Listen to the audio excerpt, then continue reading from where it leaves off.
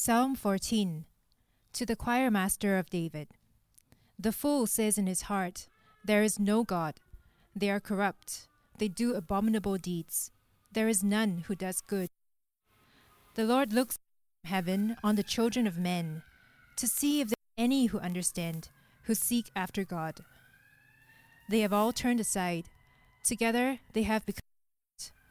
There is none who does good, not even one. Have they no knowledge, all the evildoers who eat up my people as they eat bread, and do not call upon the Lord? There they are in great terror, for God is with the generation of the righteous.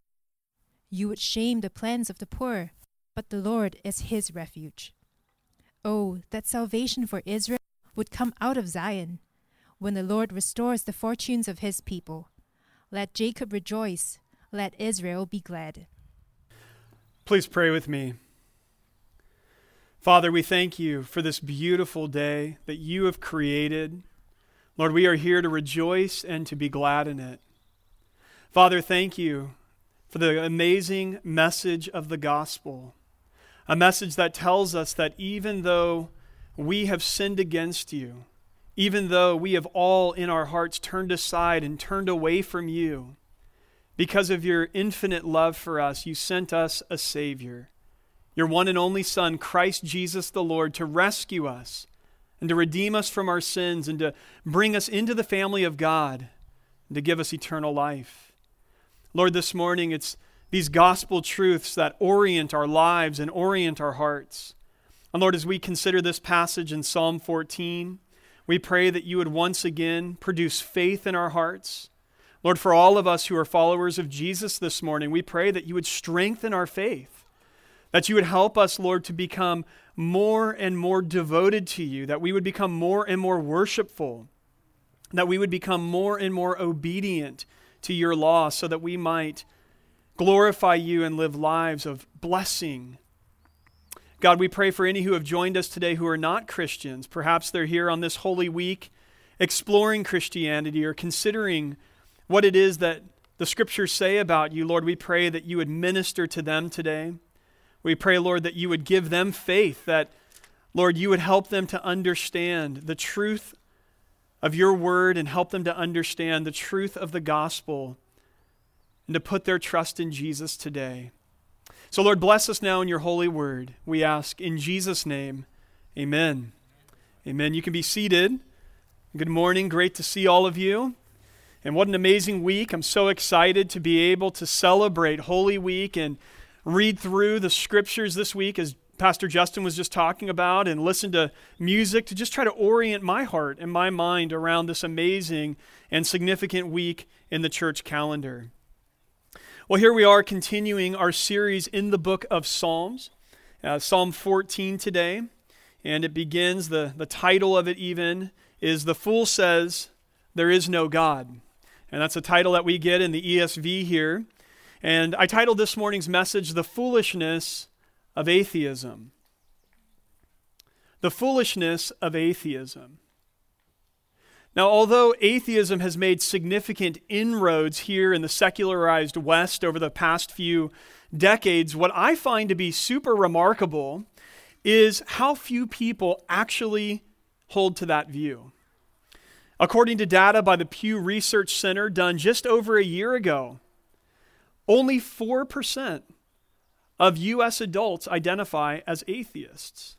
Now, although a good many of our leading intellectuals are committed atheists, the vast majority of people just simply don't buy into their views. I'm sure when Richard Dawkins famously published The God Delusion 15 years ago, he imagined that it would shift the ideological landscape in far-reaching ways. But here we are. And for 96% of people, it is Dawkins who seems delusional. It seems to me that part of the reason is that the idea that there is no God, or the idea that there is no higher power out there, and that existence, all that we see, came from non-existence, is just so unbelievably counterintuitive. If you look at history and the history of human civilization, across all cultures, all peoples at all times have been religious.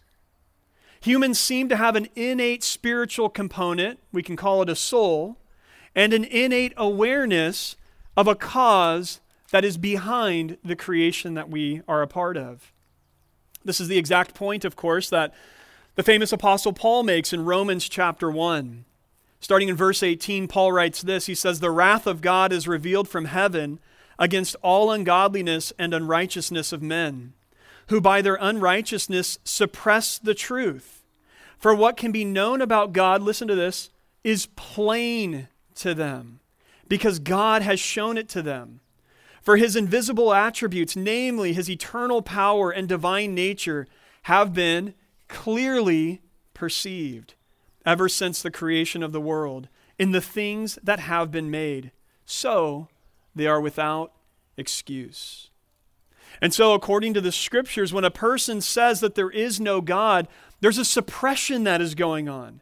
That person is making a decision to suppress what is obvious to human beings, or what is intuitive to us as creatures made in God's image. And for the ancient Hebrews, that right there is the textbook definition of the fool. Sometimes when we think about a foolish person, or we say, "Oh, that person's a fool," what we have in mind is that that person maybe isn't very smart. But in the Bible, the label fool has nothing to do with a person's IQ. It's not about whether or not that person's intelligent. The foolish person, according to the Bible, is the person who fails to live in alignment with reality. The foolish person is the one who fails to live their life in alignment with the way that things actually or really are. So there's a disconnect between reality and what's actually true in the way that that person operates and lives their life. And so the greatest act of foolishness that any person could commit is to say, there is no God. You cannot be more foolish, according to biblical standards, than to deny the existence of God. And so Psalm 14:1 famously begins this way: "The fool says in his heart, there is no God." Now we need to distinguish here between two different types of atheists.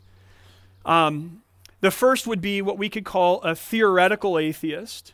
This is what you and I typically think of in the 21st century when we think of an atheist. A theoretical atheist is a person who believes that God does not exist. They believe that God does not exist. This is the Richard Dawkins type of atheist. The one who would say to you that they have reasoned and they have worked through all of the data and all the information, and intellectually they've landed in a position where they say God is not there. He does not exist. This is the theoretical atheist. But here's the interesting thing to keep in mind.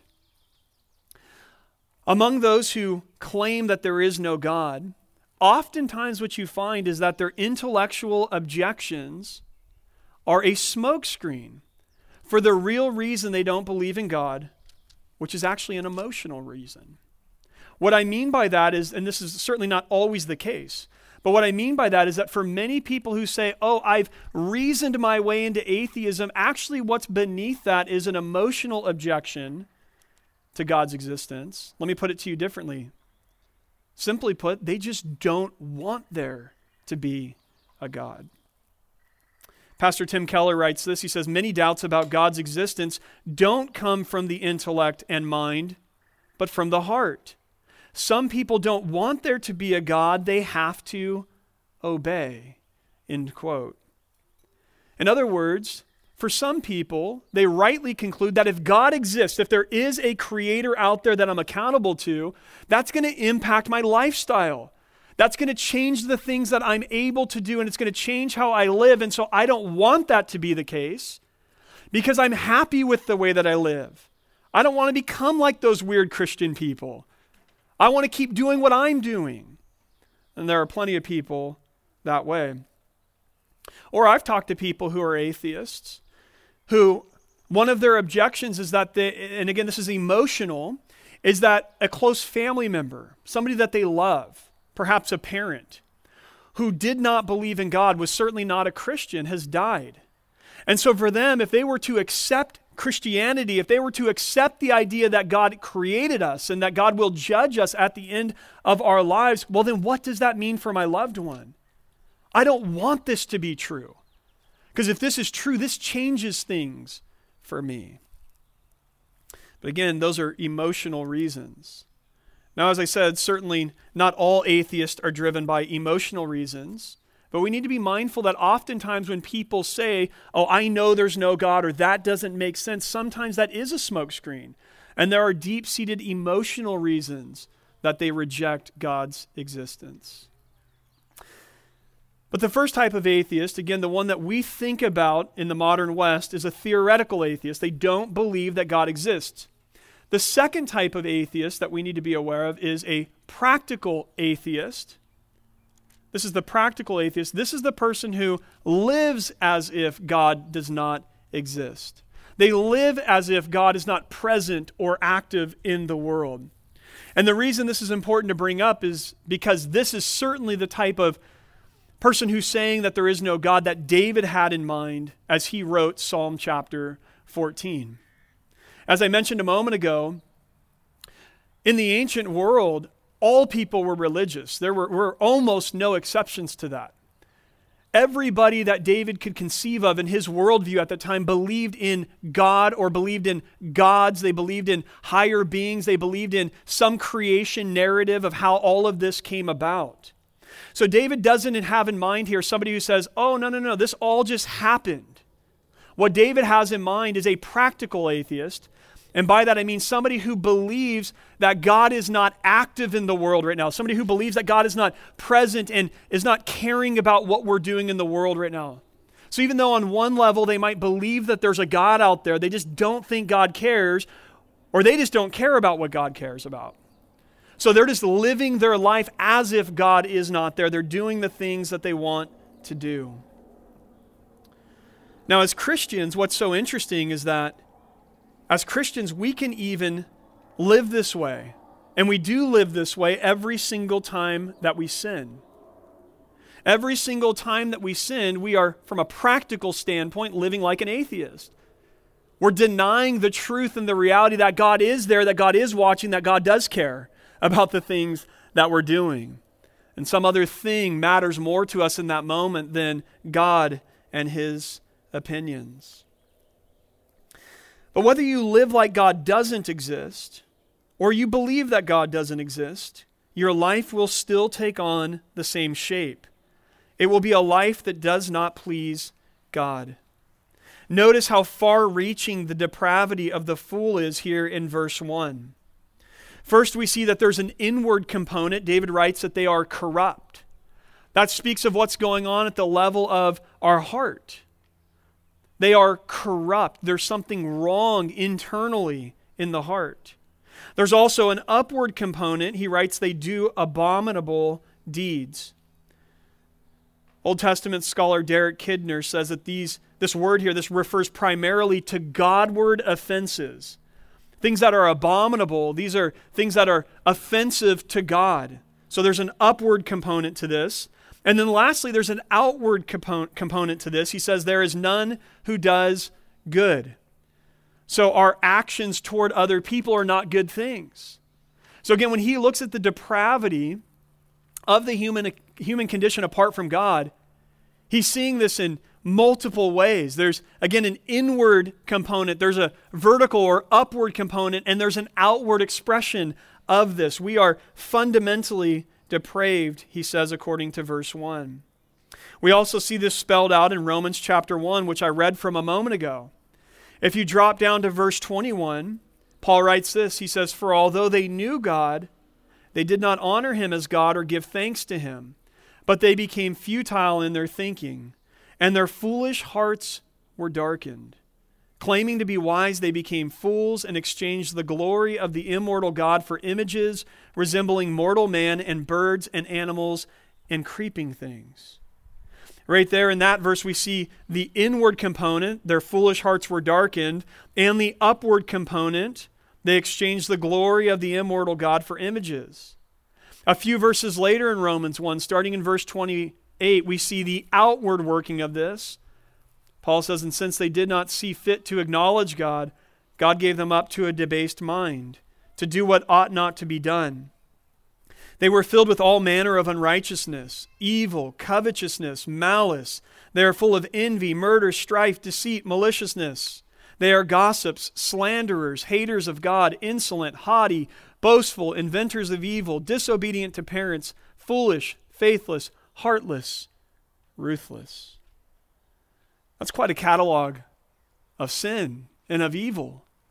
But Paul is sort of prying back the heart and the condition of human beings apart from God, and he's just showing us what's actually there. Sure, not every one of us identifies with every one of those sins, but all of us are identifying with something there. All of us are struggling with particular sins. Now, so far, this sounds like I'm just bashing atheists through verse 1, as if people who don't believe in God are some terrible moral monsters. But all of what I've said so far does not mean that atheists are destined to be more immoral than their religious counterparts. Sometimes atheists are depicted as these really awful people, and it's an oversimplification, as if atheists are always trying to destroy other people's faith, as if they're these terribly immoral people. It reminds me of this story of an elderly, godly woman. And this woman would every morning stand on her front porch, and she'd come out with her coffee, and she would say, "Lord, I thank you for this day."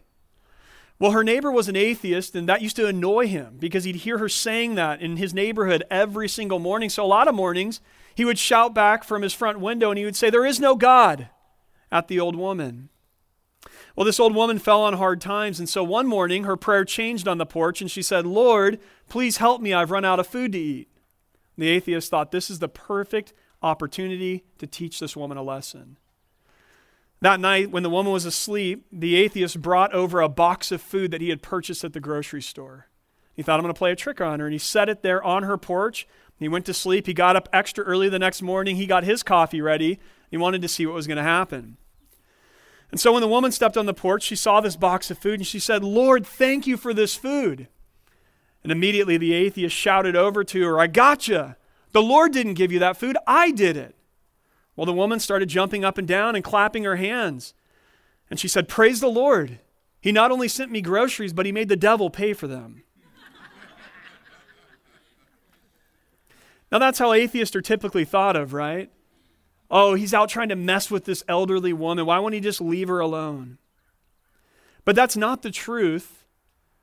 It's not the truth from most of our experiences. If you know people who don't believe in God, oftentimes they're quite moral people. But it's also not true from the scriptures. Psalm 14 is going to go on to make that point in the very next few verses. Whether you believe in God or not, all of us have the capacity to be pretty rotten people. Look at verses 2 and 3. Now David writes this in these verses. He says, "The Lord looks down from heaven on the children of man to see if there are any who understand, who seek after God. They have all turned aside. Together they have become corrupt. There is none who does good, not even one." Notice then, it's not just atheists or God deniers who are in the category of fools here. All humans are apart from God's grace. See, we might have excused ourselves from the judgment of verse 1, right? Sitting here this morning saying, well, after all, I'm not an atheist. I believe in God. But notice how all-encompassing the language is here in verses 2 and 3.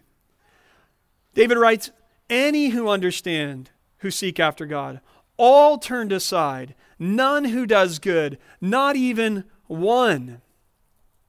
Now David is saying, look, as God looks down on human beings, every single one of them fit into this category of being sinful. Every single person falls into the category of not doing what is right and not doing what they ought to do. This should help us to avoid saying the really foolish thing that is so often said, which is that people are basically good. How often have we heard that? How pervasive is that worldview? People are basically good.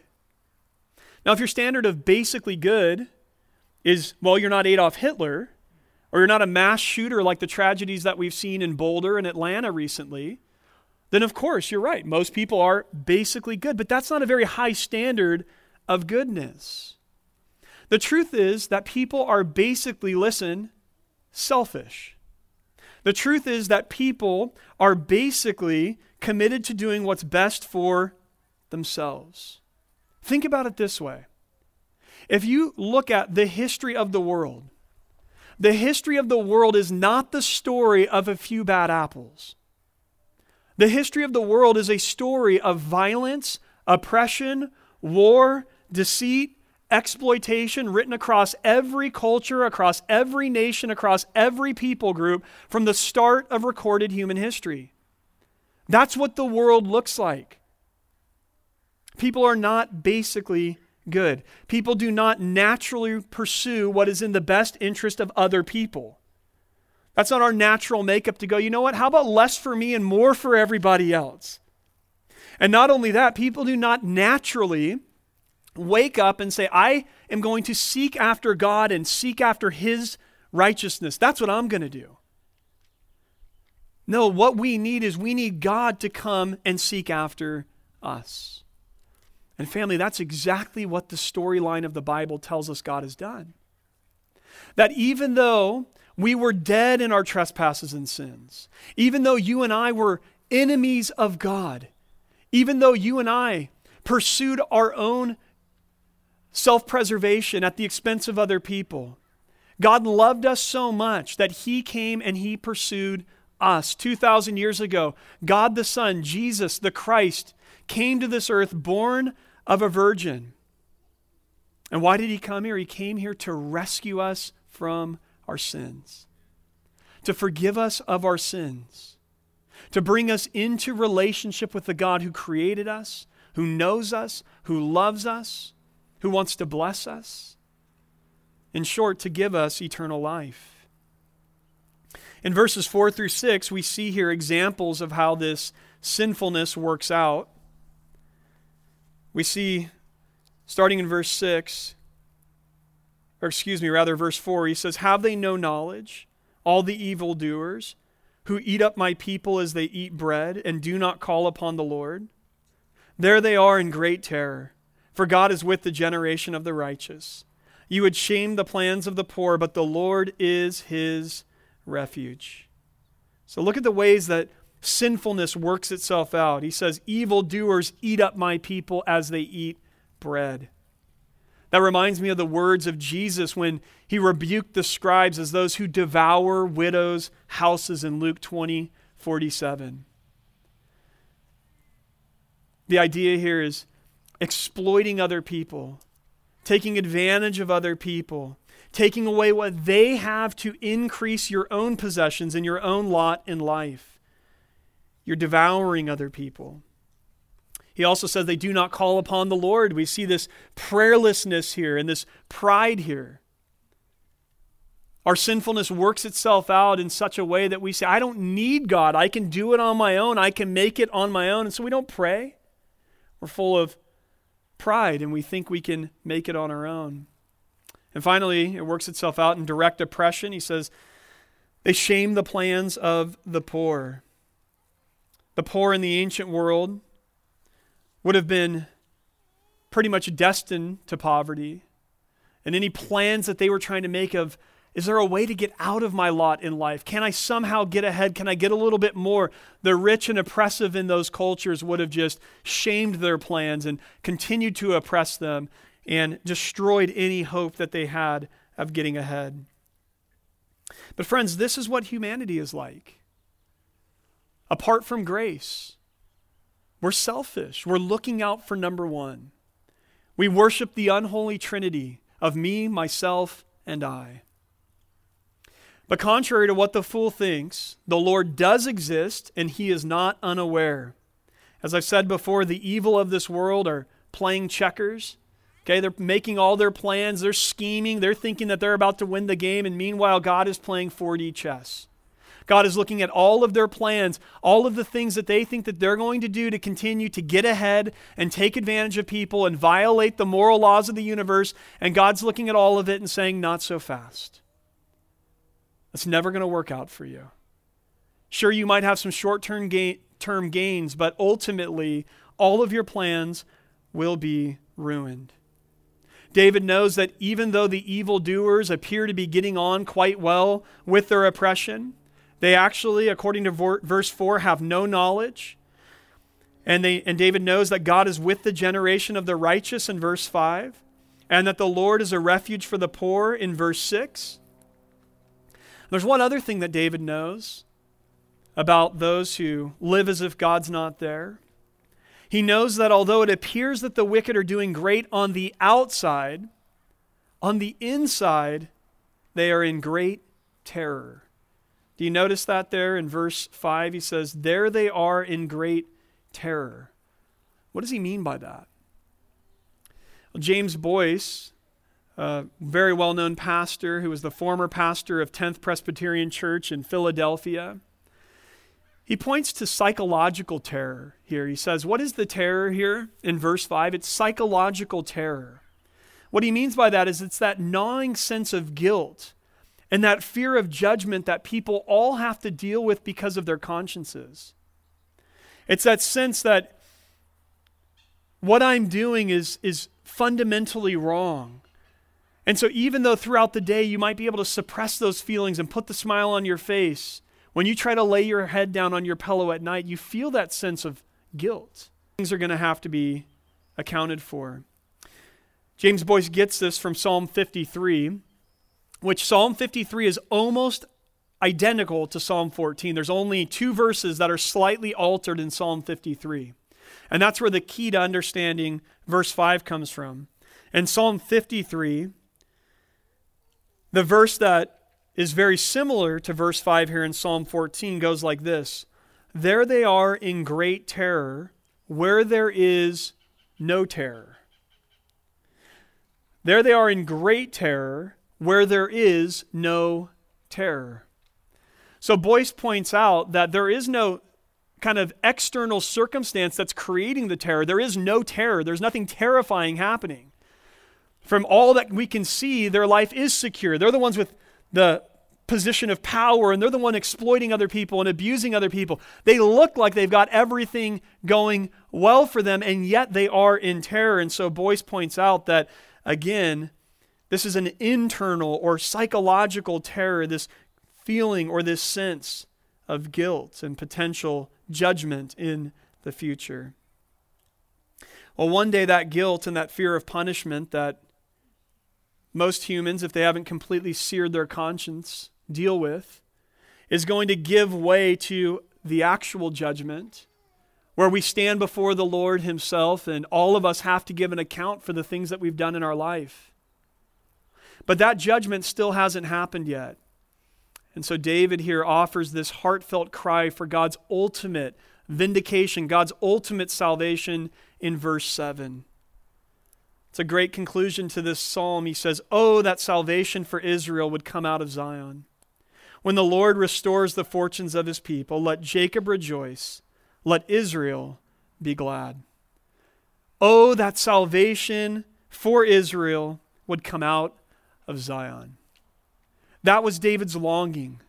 That was David's hope as he's looking at the brokenness of the world, as he's looking at the sinfulness of humanity, as he's looking at the oppression that happens under the sun. He's saying, oh, that God would send salvation out of Israel.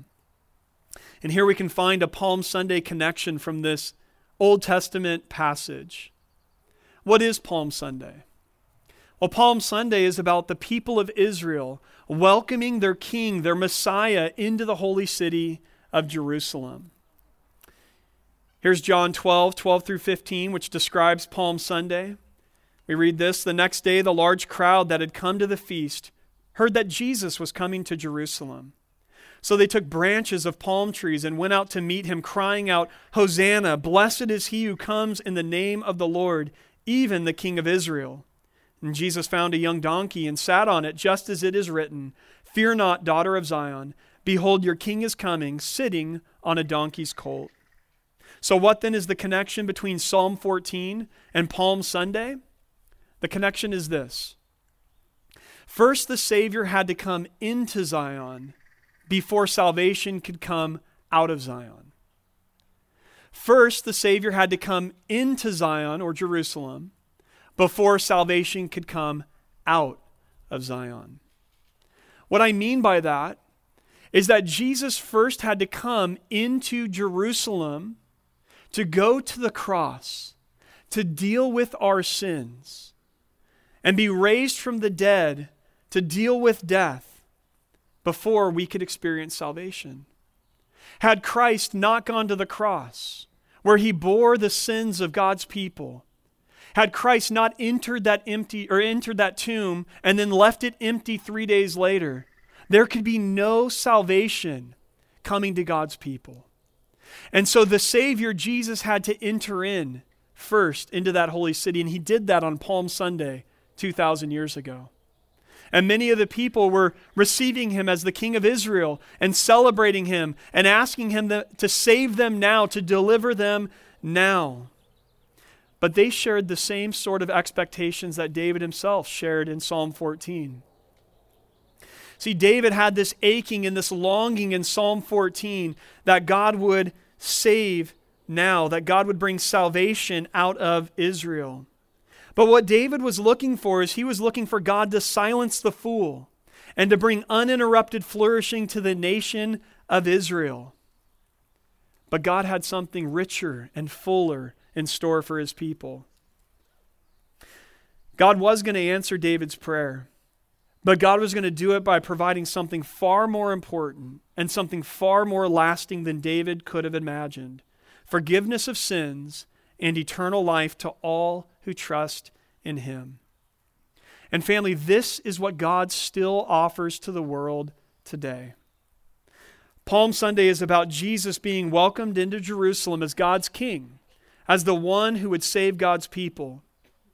And so the way to respond rightly on Palm Sunday is to once again receive Jesus as the Savior and the King of your life, of my life.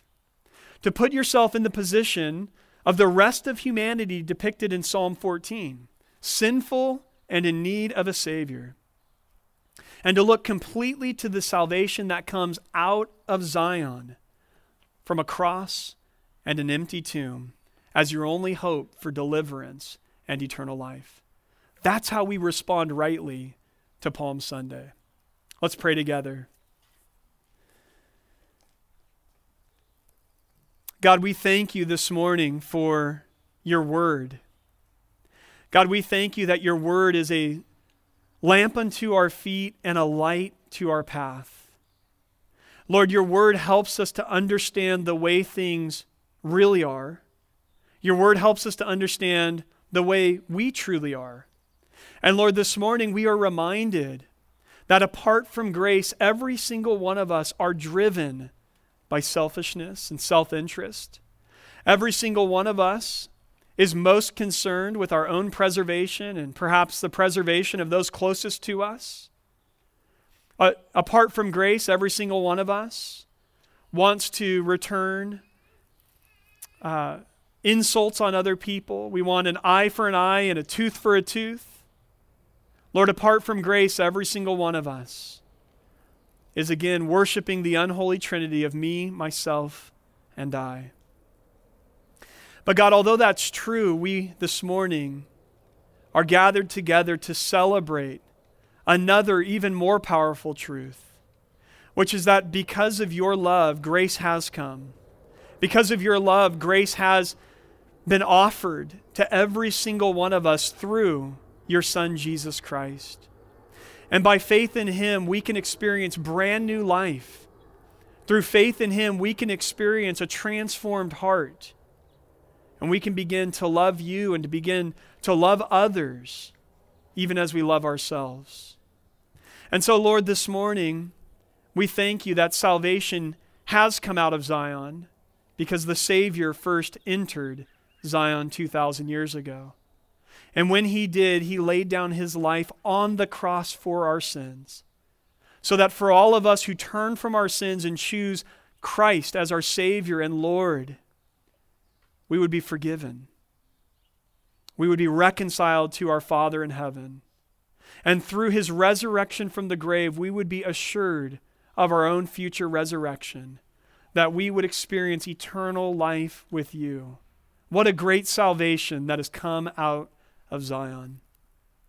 Father, I pray this week as we journey through Holy Week, as our eyes and our hearts are fixated on the cross and the death of Jesus on Friday night, and then 1 week from today as we celebrate the fact that the tomb is empty, Christ is alive, and Christ will return, I pray, Lord, again, that our faith would be strengthened.